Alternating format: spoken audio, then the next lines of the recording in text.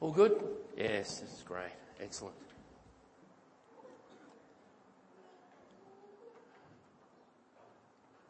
Thank you, Rolf. We're continuing on in our journey in Ephesians, looking at focusing on the one in 2021. And Ephesians has the series of being alive in Christ. That was the underlying message that Paul was trying to bring to the people in the church of Ephesus and to the other churches in that region. And certainly that's what God wants us to hear today. Being alive in Christ, what does it mean to focus on the one in 2021 and be alive in Christ?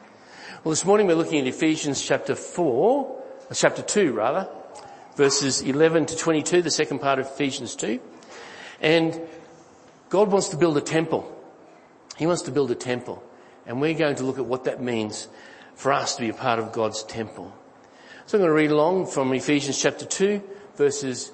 Whoa, that changed dramatically, Rolf. Sorry about that. I thought it was white on black. That's okay. We'll have to try it.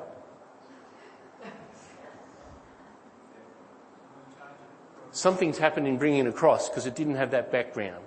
It just had a light green background. That's okay. I'll read. People can listen. Paul has been writing this letter to the Ephesians, and he has written verses 1 to 10 that we have, and then he goes on and he says, verse 11, "Therefore, remember that formerly you who are Gentiles by birth and called uncircumcised by those who call themselves the circumcision, that done in the body by the hands of men, remember that at that time you were separate from Christ, excluded from citizenship in Israel, and foreigners to the covenants of the promise, without hope and without God in the world." So Paul was writing to the Gentiles, non-Jews, predominantly in Ephesus, and the audience of those receiving his letter. Verse 13, "But now in Christ Jesus, you who were once far away have been brought near through the blood of Christ.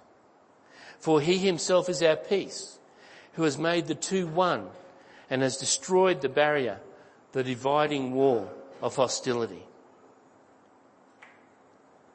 Verse 15, "He did that by abolishing in his flesh the law with its commandments and regulations. His purpose was to create in himself one new man out of the two, thus making peace. No longer Jews and Gentiles, one, and peace as a result." Verse 16, "And in this one body to reconcile both of them to God through the cross, by which he put to death their hostility." Verse 17, "He came and preached peace to you, you who were far away, and peace to those who were near. For through him we both have access to the Father by one Spirit. Consequently, you are no longer foreigners and aliens, but fellow citizens with God's people and members of God's household, built on the foundation of the apostles and prophets, with Christ Jesus himself as the chief cornerstone. In him, the whole building is joined together and rises to become a holy temple in the Lord. And in him, you too are being built together to become a dwelling in which God lives by his Spirit." Building a temple, the place where God lives, chooses to live. Now, I don't know if you've ever seen a church being built. Anybody been around when there's been a church being built? Some people were here probably when this church was being built. There was a church down on the Gold Coast at Helensvale where they built the church in a day. And it was fantastic to see. Well, it wasn't quite a day because a couple of weeks before they put the concrete slab down. But in 24 hours, non-stop, they got permission to work through the night and notified all the neighbours. But in 24 hours, they built a Besser block building in total. Now, admittedly, it wasn't painted and it wasn't finished off and the furnishings went inside. But it was amazing. I wasn't there, but I saw the video. And it was amazing to see this fast-track video. Thank you, guys, of this church being built. Have you ever been to some amazing churches and cathedrals around the world? I've got some pictures to show you. These pictures are basically of some of the major temples or cathedrals around the world or monasteries where people have chosen to do something fantastic to honour their deity. Now, admittedly, this one, which is in Myanmar, it's this, you can say that first word, pagoda, in Myanmar. They're honouring a god that we wouldn't honour. But they took thousands of hours and lots of dollars, or whatever their currency is, to build this to honour their god. They wanted to tell one another that their god meant something to them. This one here is a monastery in Bhutan. Again, it's in a precarious place on the side of a mountain. But they did that so that it would be a place where they could connect with their deity and to honour their god. They felt that they could do this, build this structure and allow them to honour their god. And I thought there was one more, but it looks like it's missed it. The last one I had, it's dropped off the PowerPoint, was the National Cathedral built in Washington, D.C.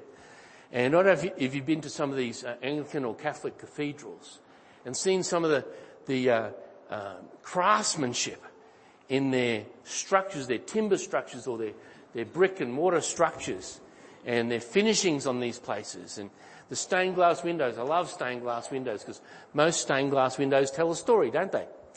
And certainly in the time when great cathedrals were built, the majority of the people were not literate people. Often only the priesthood were scholars.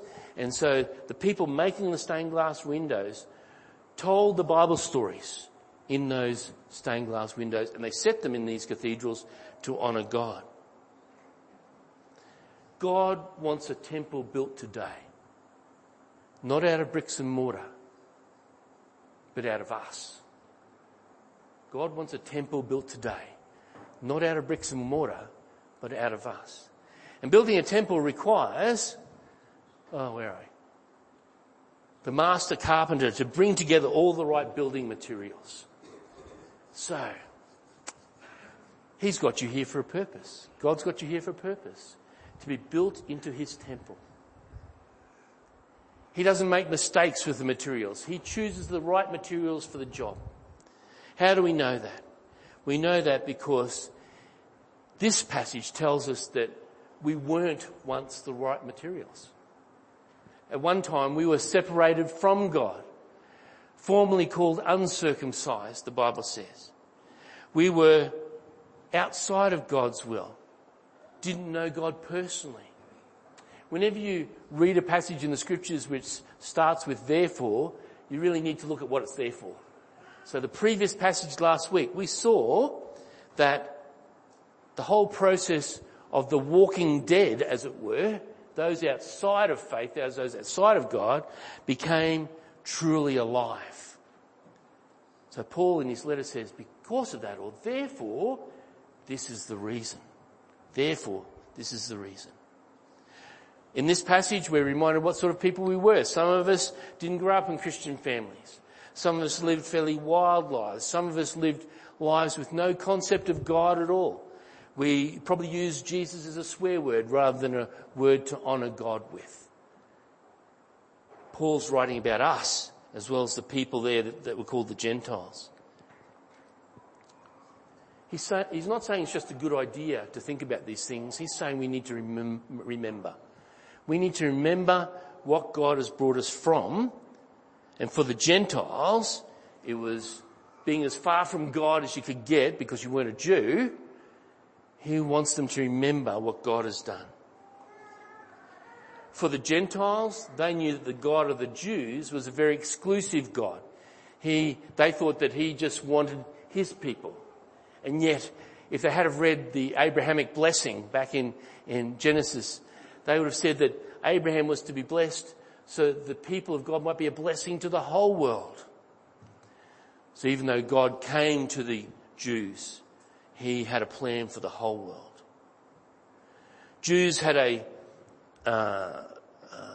stuffiness about Gentiles to the point where they were not even to enter a Gentile's house because it would make them dirty, they felt, in God's sight. And they were unclean before God, and they had to go through an elaborate process of washing themselves before they would be acceptable to God themselves. The Jews, the Hebrews, worshipped Yahweh, the one true God. The Gentiles worshipped multi-gods.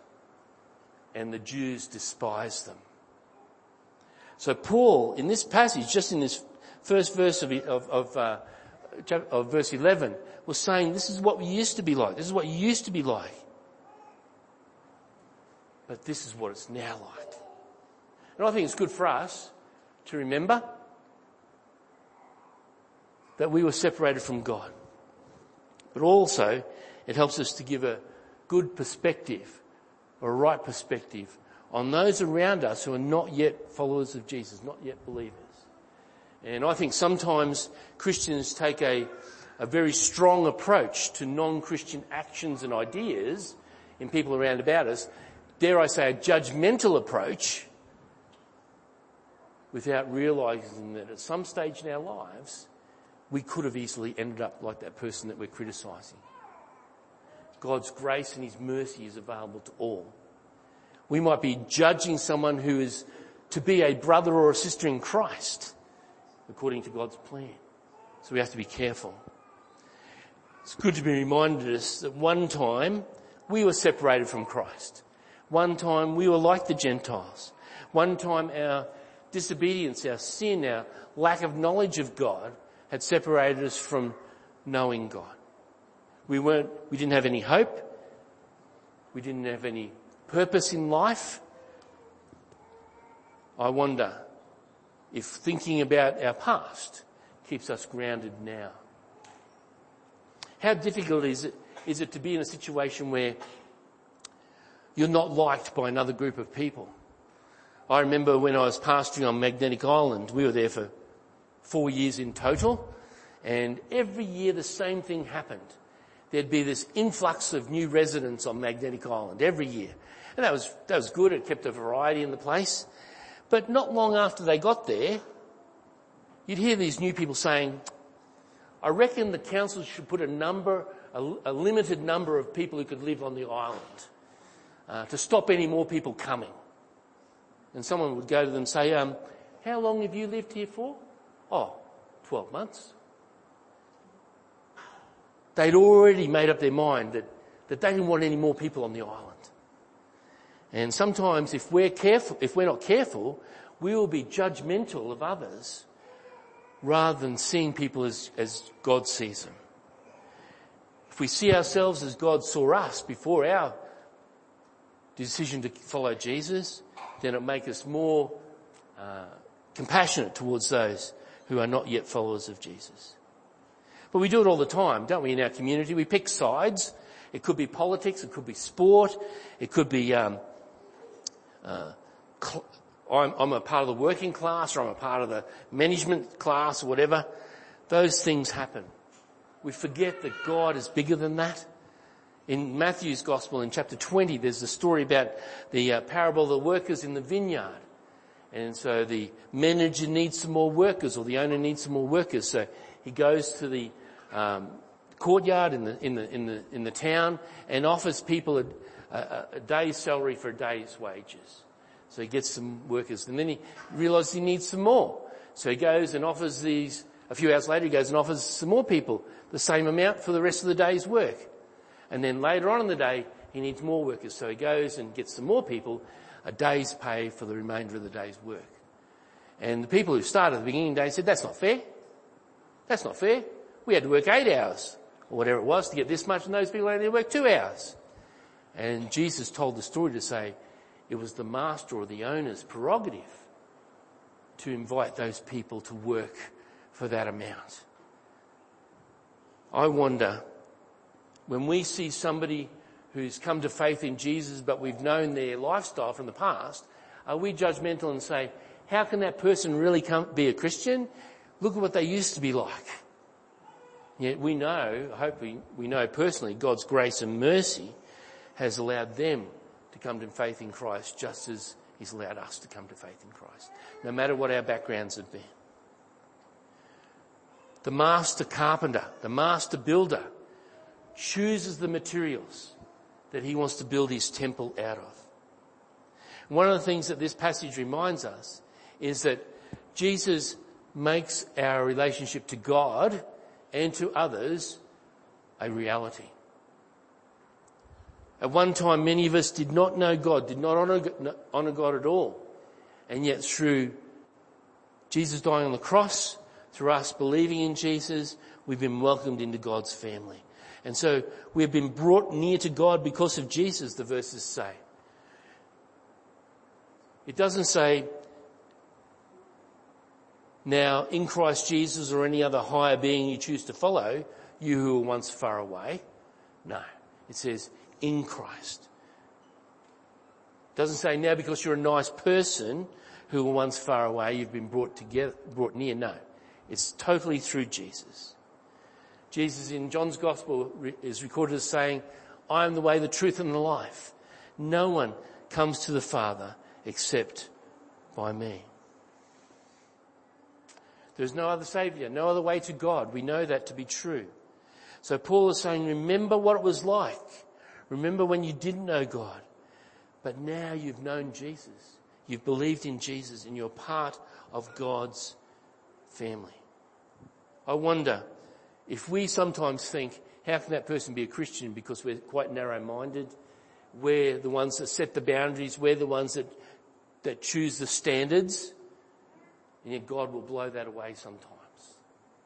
And he'll bring the most unusual people to himself. And they are actually our brothers or sisters in Christ. When we are brought near through the blood of Jesus, the Bible tells us. It's the blood of Jesus that brings us close to him. And I'm just getting this going again. Where are we? Verse 13 says, but now you've been brought through the blood of Christ. And Romans 5, verse 9, Paul echoes that. He says, since we have now been justified by his blood, how much more shall we be saved from God's wrath through him? Jesus is the one that's made peace with God possible for anyone, no matter what their background is. When they place their faith in him as Lord and Saviour, they'll be accepted by him into his family. And Jesus can start to build them into his temple. So Jesus makes closeness with God possible. He also makes closeness with others a reality. How does he do that? Because he's broken down the religious barriers between the Jews and the Gentiles. He did that by showing them that his purpose was bigger than what they imagined it was. We can't really understand how hostile the relationship was between the Jews and the Gentiles. Someone has said it was class warfare on steroids. That's how much they despised one another. Race warfare that dripped with hatred is another way of describing it.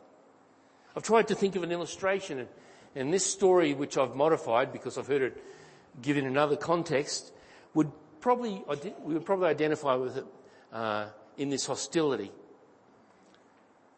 I'm not sure if you're a sports fan or not, but you might be able to identify with this. On the first day of grade 1 at school, a teacher explains to her class a bit of her background, and then one of the things she says is, I'm a Cowboys fan. She asks her students to raise their hands if they're Cowboys fans too. And wanting to impress their teacher, all of them put their hands up except for one little girl. And the teacher looks at the little girl with surprise and says, Janie, why didn't you raise your hand? Because I'm not a Cowboys fan, she replied.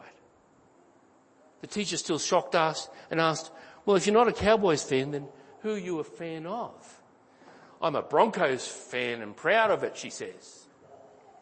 I know some people like that. They're Southerners.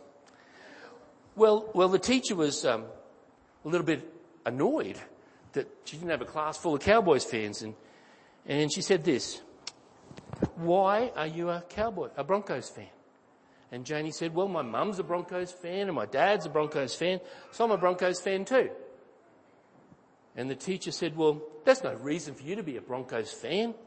You don't have to be just like your parents all the time. What if your mum were a bit silly and your dad were a bit of an airhead? What would you be then? She smiled and said, I'd be a Cowboys fan. Pretty bold for a first grader. But if you can multiply that many, many times, you'd understand the difference between Jews and Gentiles. There's this hatred there. And for them to be in the same place, worshipping the same God, was a miracle. Jesus was the only one that made peace with God possible. And he did that through his shed blood on the cross for all mankind. Doesn't matter where you come from, what you've believed in the past. When he is the focus, then he is the one that puts to death that enmity, that hatred that the Bible talks about. The dividing wall of hostility is gone. What does verse 15 say? Are we there? Verse 14. By abolishing in his flesh the law with its commandments and regulations, his purpose was to create in himself one new man out of the two, thus making peace. That's what Jesus' plan was. So that all mankind, no matter what their background, no matter what their lifestyle, through him could have an intimate relationship with God. I trust we know that's true. In the people that we fellowship with, in the people that we know who are believers in Jesus from other places, I trust that's true. Paul, it's a common theme of Paul, and in Galatians, the letter to the Galatians, he says this in chapter 3, verses 26 to 28. You are all sons of God through faith in Christ Jesus. For all of you who were baptized into Christ have clothed yourselves with Christ. There is neither Jew nor Greek, slave nor free, male nor female, for you are all one in Christ Jesus. Does that give you a sense of belonging? That you belong to the family of God? What Paul's trying to get us to do here in his letter is make us think about being a part of the temple of God, where God dwells amongst his people. Verse 17 and 18 tell us, he came and preached peace to you who were far away, and peace to those who were near. For through him we both have access to the Father by one Spirit. Everyone can have access to the Father by one Spirit, by that spirit of unity in Christ. So God has allowed us to come to know him personally, and he's allowed us to relate to one another as brothers and sisters in the family of God. So what should the church look like? What should the temple of God look like? And that's the next part of this passage. We, the church, are the perfect holy temple in the Lord. We are all part of God's household, we're told.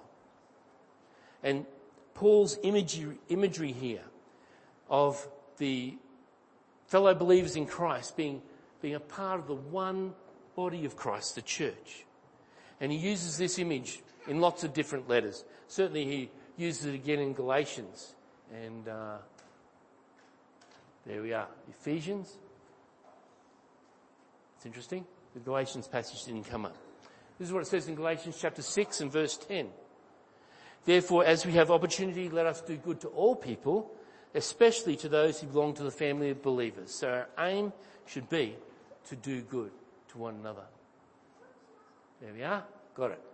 And the next one, 1 Timothy chapter 3. In his letter to Timothy, Paul says, although I hope to come to you soon, I'm writing to you these instructions so that if I am delayed, you'll know how people ought to conduct themselves in God's household, which is the church of the living God, the pillar and foundation of the truth. So as a church, we are to be a household. We are to be members of that household. We are to work at allowing Jesus to remove any barriers in our relationships with one another. No matter what accent you have in your speech, no matter what colour your skin is, no matter whether you support the Cowboys or the Broncos, no matter whether you're a Holden fan or a Ford fan or whatever. These things are not to be barriers, because the one that breaks down any barriers is the Lord Jesus Christ. We are to be a supportive network, a supportive spiritual network of our brothers and sisters in Christ. We have a place in God's plan. That's what Paul's saying. And being the household of God gives us access to the Father. How does a builder build? usually they use the right materials for the right part of the job. The good ones do anyhow. And a part of that is having the right foundation. And here, in verses 19 to 20, we're told that we're constructed on a firm foundation of truth. Paul refers to that foundation. He says, God just doesn't throw together the church with no direction, no instructions, no guide for the future. He gives us that firm foundation. And that foundation is faith in Jesus alone, trust in the Word of God.